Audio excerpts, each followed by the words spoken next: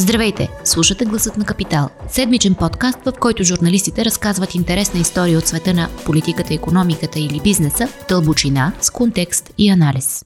Здравейте! Вие сте с Гласът на Капитал. Аз съм Зорница Стоилова. Тази седмица ви разказваме две истории. В първата част ще говорим с Калина Горанова и Росен Босев, които ще разкажат една прелюбопитна история за това как бизнесменът Христо Ковачки се кани да превземе емблематичната област в планината Рила Мальовица през подставени лица и с любезното съдействие на държавата. Във втората част Йоан Запрянов ще разкаже каква е равносметката на бизнеса след най-мащабния експеримент по отдалечена работа 9 месеца по-късно. Искам да кажа здравейте на Калина и на Росен. Здравей, Сори. Разказвате, че тази история за Мальовица и въобще присъствието на бизнесмена Христо Ковачки в региона е поне с 10 годишна давност. Сега какво ви привлече вниманието към този случай? Интереса на Христо Ковачки, който между другото от Самоков, роднините са му от близкото село Маджере към района на Мальовица, датира от 2006-2007-2008 година, края на Тройната коалиция, когато стана ясно, че той е направил серия от замени на земи в Държавния горски фонд и е получил множество терени в района на Мальовица, които, както стана ясно от картата, която ни беше предоставена от Сдружението Зелени закони, очевидно са били мислени като бъдещи терени за ски писти и ски съоръжения. Към този момент Ковачки заедно с община Самоков се опитаха да инициират един мега проект, който да обхване цялата долина на Черни Искър, от село Бели Искър до Говедарци, така нареченият проект Искровете Говедарци Мальовица. Говедарци Искровете Мальовица, да. И да направи някакъв мегаски курорт по начина, по който виждаме в Банско да се случват нещата. Тогава общината се опита да инициира процедура по оценка за въздействие на околната среда. Бяха им поискани допълнителни документи, проекта беше замразен. От този момент нататък Ковачки сякаш беше загубил интерес към случващото се в долината до миналата година, когато Българският туристически съюз отдаде на една фирма, която лесно може да бъде свързана с него, през хора, с които той има общо, отдаде ски съоръженията в района на комплекс Мальовица, става дума за 5 влека, както и намираше се в близост с хотел Мальовица. В началото на ноември отново Българския туристически съюз отдава на друга фирма, пак свързана с Ковачки, и емблематичната централна планинска школа Мальовица за срок от 10 години отново, както е със съоръженията. И на практика Ковачки видимо явно показа, че има интерес към тези съоръжения, стъпвайки. А знаем ли какво се кани да прави с тях или въобще в целия регион? Всъщност това е най-притеснителното в цялата история. Ние не коментираме начина, по който са проведени конкурсите от страна на Българския туристически съюз, въпреки че там въпросите не са малко.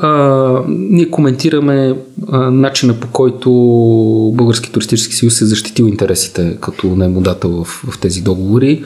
Дали фирмите, които са наемател, са успели да предложат виждания и тези виждания дали са скрепени с задълженията им по договорът, които да съвпадат с интересите на всички групи, заинтересовани групи, които посещават тази долина. Те не са само скиори, а са алпинисти, скиалпинисти, ориентировачи, и това е от повече от 70 години. Нашите притеснения са, че въпреки заявените намерения от страна на фирмата, към която Христо Ковачки не иска формално да има някаква връзка, което според мен също е така, трябва да изсветне червената лампа. Няма отношение. Показателно е, че може би 2 седмици след като Български туристически съюз сключва договор с фирмата за наема на Централната планинска школа, Националната агенция по приходите запорира дяловете в това дружество с мотив предполагаеми бъдещи задължения към хазната. Тоест, поставяме си въпроса дали интереса на държавата като наемодател тук е била защитена. Конкретно за школата планинската. И пак да се върна на въпроса.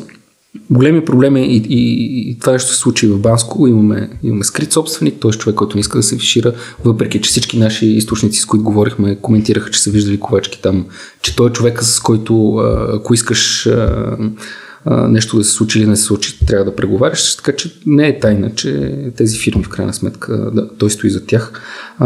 Първо имаме скрит собственик и второ имаме скрити негови планове и намерения, от които ние може по косвени белези да се догаждаме за какво става дума, и това са изключително притеснителни неща, защото в крайна сметка става дума за ресурс, който е на всички. Нали? Парка в близост, и когато не знаем какви са намеренията на този човек, това е притеснително. Искахме да му предоставим възможност той да обясни на обществото какво мисли да прави там. По-голямата част от въпросите ни бяха с земите, които е получил 2008 година като замени. Калина може да разкаже там, всъщност, да, има един нов момент, че в лятото на тази година той е получил и не той, разбира се, а фирмата, която от Туристическия съюз получи стопанисването на ски съоръженията, тя е получила и дивечовъдния участък Рила. За години напред, като единствен кандидат, това се е развило тази година. Постъпателно? Да, постъпателно. Тоест, може би големия проект всъщност доколко е за 10 000 легла, 50 км писти, докато сега по-скоро нещата се случват на едни малки парчета, стъпка по стъпка, в неизвестна... Това, което нашите източници ни разказаха, че той е проявял амбиции малко по-нагоре долината на Мальовица се намира емблематичната хижа Мальовица, която отново е собственост на Българския туристически съюз и от близо 10 години се управлява изключително добре от местни хора, които се взели под наем, че е проявил амбиции да вземе и нея, което може да е много притеснително, защото когато има един собственик на всички съоръжения, нали, задушава се конкуренцията и той ще гледа как да обслужи на личния си интерес, а не на този на хората, които посещават долината. Тоест имаме Централната планинска школа, която в момента се ремонтира, има хотела в близост, има ски съоръженията, има тези земи, които са от една страна отредени очевидно за ски съоръжения, от друга за застрояване на места за настаняване бъдещи, които се намират в горския пояс, и има този дивечовъден участък, който е наел, мисля, пак за 10 години, който хваща целият горски пояс между парка Рила и Говедарци, през който участък минават едни от най-важните туристически маршрути. Казвате, че държавата му е помогнала как? Още може би на времето, когато са се случили заменките за земите, много ясно се вижда как се... Явно съвсем целенасочено са избрани точно тези имоти, които са самите писти или просеките на лифтовете, и така съвпадат в много голяма част с неговия голям проект за Говедарци и Ковачки Мальовица като терени. След това имаше някакви анализи преди, може би, 2 години за това доколко държавата е била ощетена като пари от тези заменки. Имаше някакви изчисления на Министерство на земеделието, че става въпрос за 80 милиона лева. Впоследствие не само за Ковачки, а за всички, които са получили терени по този начин. След това екоорганизациите бяха пресметнали специално зелени закони, че всъщност по техни сметки става въпрос за много по-голяма сума. Ние по този въпрос не получихме отговор. Има в момента дела, които фирмите, които са в този списък на Министерство на земеделието, водят със самото Министерство за земеделие, което, нали, иска да получи в последствие обезщетения. А той добър стопанин ли е бил досега на тези владения? Сега, преди, може би 2 седмици, съпредседателят на Зелено движение Владислав Панев вдигна един дрон именно на един от тези терени, които Ковачки е придобил през 2008 година от държавата, където се вижда една поголовна и, както стана ясно, незаконна сеч да се извършва там.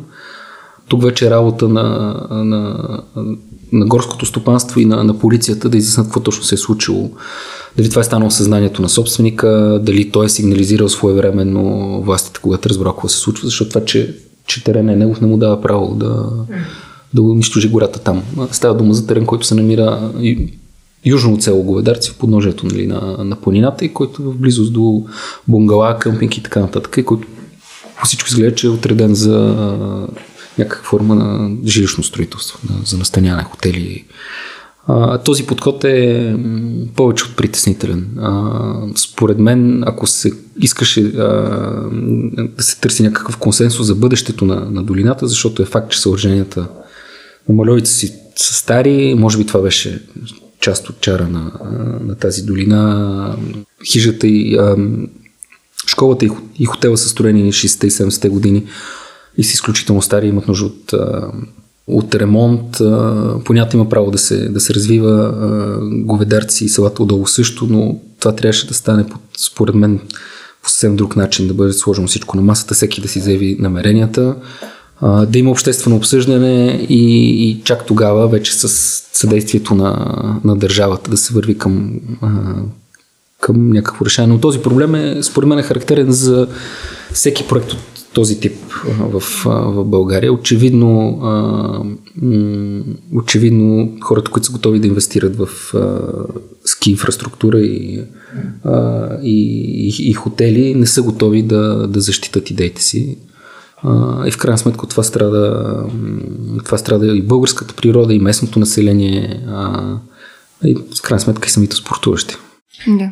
Тук всъщност всичко започна от един конкурс, който беше 7-дневен организиран от Български туристически съюз.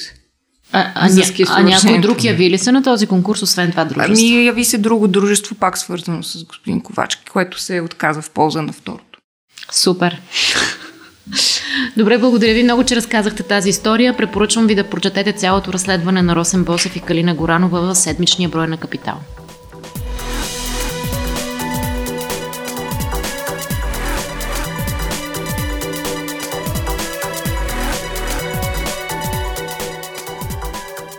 Здравейте, гласът на Капитала продължава. В втората част си говорим с Йоан Запрянов за това какво показва най-масови експеримент по отдалечена работа в България.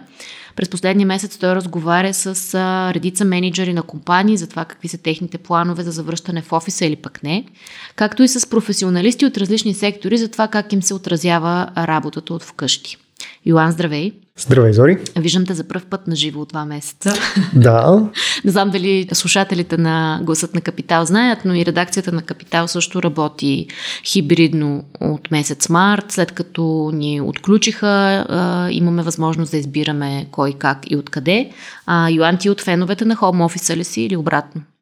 Аз съм от феновете на хибрида, защото се справям се доста добре и от вкъщи да си върша работата, но някои неща няма как да бъдат заменени. Тоест, например, интервюзата по телефон или онлайн, Zoom разговорите не са ми най-любимото нещо на света, така че тях предпочитам да си останат абсолютно физически и в редакцията винаги е добре да видиш колегите си не веднъж в годината, малко по-често.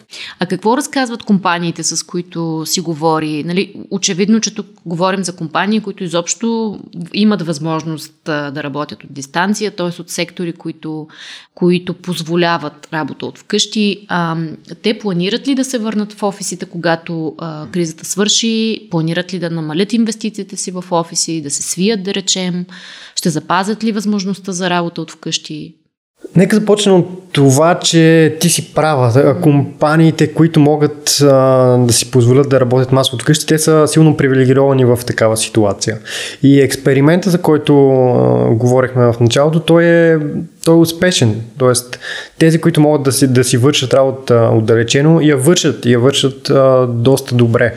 Менеджерите са до голяма степен оптимистично настроени. Тези, с които аз съм говорил, те са масово представители на IT сектора, който е реално най-бързо растящия в България и предвид пандемията, той вероятно ще стане още по-бързо растящ спрямо всички останали, дори в абсолютни числа да не е по-бързо растящ. И Оптимизма се дължи на това, че няма сериозно загубена продуктивност. Тоест, продуктивността, всички от тях ги питах как те измерват, те казват единица свършена работа за единица време и няма много голяма разлика дали имаш 200 души вкъщи или имаш 200 души в офиса.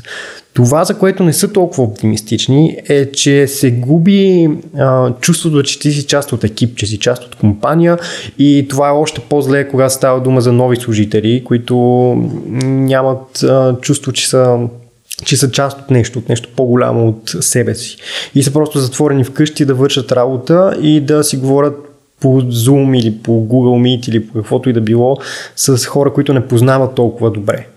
Така че по отношение на инвестициите в офиси е много лесно да кажем, че те няма да изчезнат, но те ще се трансформират. Тоест, това, което аз смятам, че е най-вероятно да се случи, е в една работна седмица да има 1-2 дни, в които е добре всички да бъдат в офиса, за да може да има социалния елемент, който иначе се губи.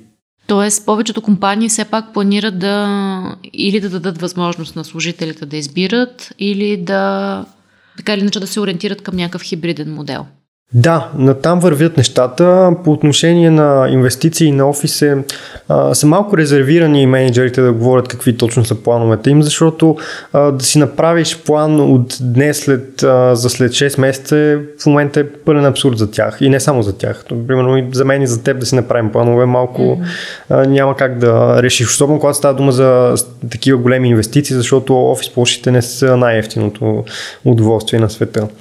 Все пак от това, което имаме наблюдение е, че някои от тях ще свият своите площи.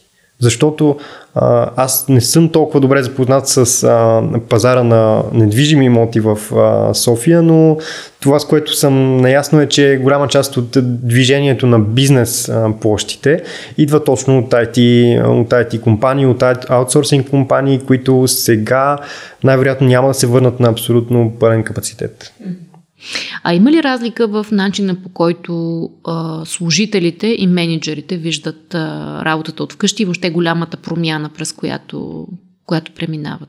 Има много голяма разлика. Сега ще ти кажа нещо забавно. Аз използвах като източник на източници DevBG, което е най-голямата Facebook група за програмисти в България. И когато писахме заедно с администратора на страницата Георги Иванов, един от модераторите, че търсим мнения. Те веднага, голяма част от програмистите настръхнаха за това, че ще говорят много хора, които не харесват работата от вкъщи и те няма да бъдат представителна извадка, което евентуално би довело до това да няма повече работа от вкъщи. Тоест, ние не можем да изчислим с абсолютна точност колко хора предпочитат да работят само единствено от вкъщи, но определено те са много. И ги е страх, че когато мине тази пандемия, тази възможност ще им бъде отнета, което аз съм абсолютно убеден, че няма да се случи. Няма начин ние да се върнем към това, което беше преди една година, декември 2019 година, когато всички бяхме в офисите, в нашия случай в редакциите, и всички бяхме почти постоянно тук с някакви изключения. Нали? Ако имаш някаква лична причина да работиш от къщи, окей, но повечето хора въобще не им минаваше през акъла да работят постоянно от къщи. Тази възможност мисля, че ще се запази. Най-малкото, защото тя е всъщност и финансово изгодна за доста голяма част от компаниите. Въпросът е отново към менеджерите, те как гледат на служителите. Защото има такива, които гледат на служителите като някой, който ще им свърши конкретна работа. Има и такива, които много държат на фирмената култура, на близостта, на социалния елемент. Ще цитирам Иван Михайлов от Вистелн, който каза, тези хора в крайна сметка са наши служители. Те не са някакви фрилансери, които ние взимаме за да свършат една работа и след това да ги оставим. Но по отношение на служителите от тяхната гледна точка, определено има хора, на които им липсва офиса. Дали те са мнозинство? По-скоро не. По-скоро те са малцинство и в крайна сметка двете групи вероятно ще се срещнат именно в някаква средна точка, в която тези, които искат да работят вкъщи, ще работят вкъщи, но ще трябва от време на време да минават по-скоро за някакви общи срещи на екипа или общи срещи на цялата компания, вероятно ще е тумъчна да съберете 200-300 души. Но... Така като се слушам, извинявай, но звучи като по-скоро хората да имат желанието да могат сами да избират начина, това, което работи за тях. Въпросът е дали работодателите в момента вече са склонни да им го дадат, след като поне се щупи тази нагласа, че работата от вкъщи е скатаване. Нали? Да, аз го казах в много думи, но ако можем да ви вкарам в 5 точно това. Важен е въпроса дали можеш да избираш. И все пак за компаниите това, което ти описа, звучи като доста мащабна трансформация на въобще как работят, как гледат на процесите в фирмата, така че да могат да управляват ефективно хора, които са си вкъщи пред лаптопите и хора, които са в офиса, както казваш ти, да не загубят нишката на екипа, да не се щупи комуникацията и така нататък. Какво правят или въобще какво казват мениджърите по този въпрос? Как се опитват да се пренастроят, да се адаптират? Това, което казват е, че те нямат избор.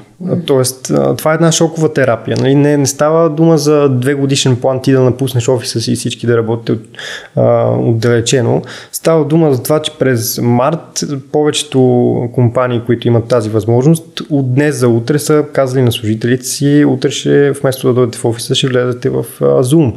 И това е според мен една от основните причини да има толкова позитивни резултати. Тоест, това не е нещо, което е било въпрос на толкова на избор, въпрос на планиране. Това е въпрос на дали го правиш или не го правиш. Защото ако не го правиш, губиш страшно много пари.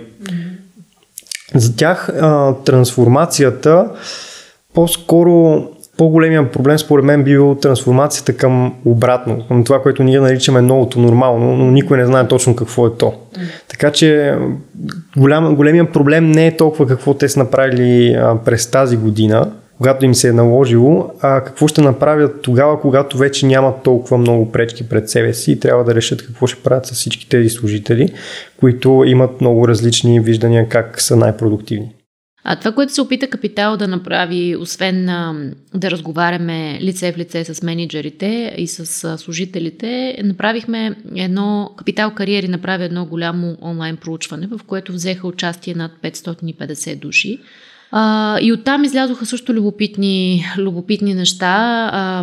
Бих се радвала да ги коментираме. Фирмите на над 70% от отговорилите в проучването продължават да работят частично или изцяло от вкъщи, а 83% от компаниите планират да запазят напълно или частично по някакъв начин практиката за работа от вкъщи и 60% от хората казват, че се чувстват по-ефективни работейки вкъщи в сравнение с офиса, и то при положение, че в момента сме в пандемия, училища и детски градини са затворени, т.е. за част от работещите това означава и децата им да са вкъщи и въпреки това някакси успяват да се справят. Тук има 2 подробности, които числата общо взето не могат да хванат. Първото е това, което ти спомена, че има много хора, които имат проблем да работят от вкъщи поради проста причина, че не е удобно. Нали? Ако живееш с страшно много хора или ако сте цяло семейство и трябва да гледаш деца, това са сценарии, които не са особено оптимални. Още повече, че както много хора, с които говорех, те се оплакваха от съвсем битови проблеми, от това, че един от любимите ми цитати от хората, които говорех, беше: моите проблеми стават проблеми на жена ми, защото няма някакво разделение между професионалния ми живот и личния ми живот. Аз съм постоянно на дивана вкъщи. Другата подробност е това, че ние правим това проучване средата, края на ноември. От тогава са данните и до тогава са повечето мнения, които ние сме събрали. Обаче мисля, че ще бъде много по-различна нагласата, примерно в края на февруари, отколкото сега, защото сега сме излезли от пролет, лято, есен, които са сезони, които ти позволяват да излезеш навън, а сега общо ето ставаш по тъмно и работиш до тъмно, и когато станеш и работиш до тъмно, след това няма нищо друго. Ти просто се преместваш от хола в кухнята, за да вечеряш, и това е края на ежедневието ти. Тоест, смятам, че в следващите месеци ще има малко повече психологическа тежест за тези, които работят постоянно от къщи, особено тези, които се изолират сериозно от пандемията. А ако трябва да кажеш, кой е най-големият позитив от целият този експеримент? Най-големият позитив е отново правото на избор и въобще това, че се доказа, че това, че продуктивността пада по време на работата от вкъщи, е мит. Тоест, Всеки ще може да работи откъдето пожелая, стига работодателя му да позволява, което може да не е супер удобно по време на зима, но пък е много удобно в пролет и лято. Добре, благодаря ти за този разговор. Ако този епизод ви хареса и искате да слушате новите епизоди веднага, щом излязат, абонирайте се за Гласът на Капитал в Apple Podcast, Google Podcast или Spotify. Обратна връзка за Гласът на Капитал можете да ни изпращате на podcast@kapital.bg или в познатите ви профили на Капитал в Facebook и Twitter. Музиката, която чувате в този подкаст, е написана от композитора Петър Дондаков специално за Капитал. Аз съм Зорница Стоилова, а епизодът монтира Тихомир Колев.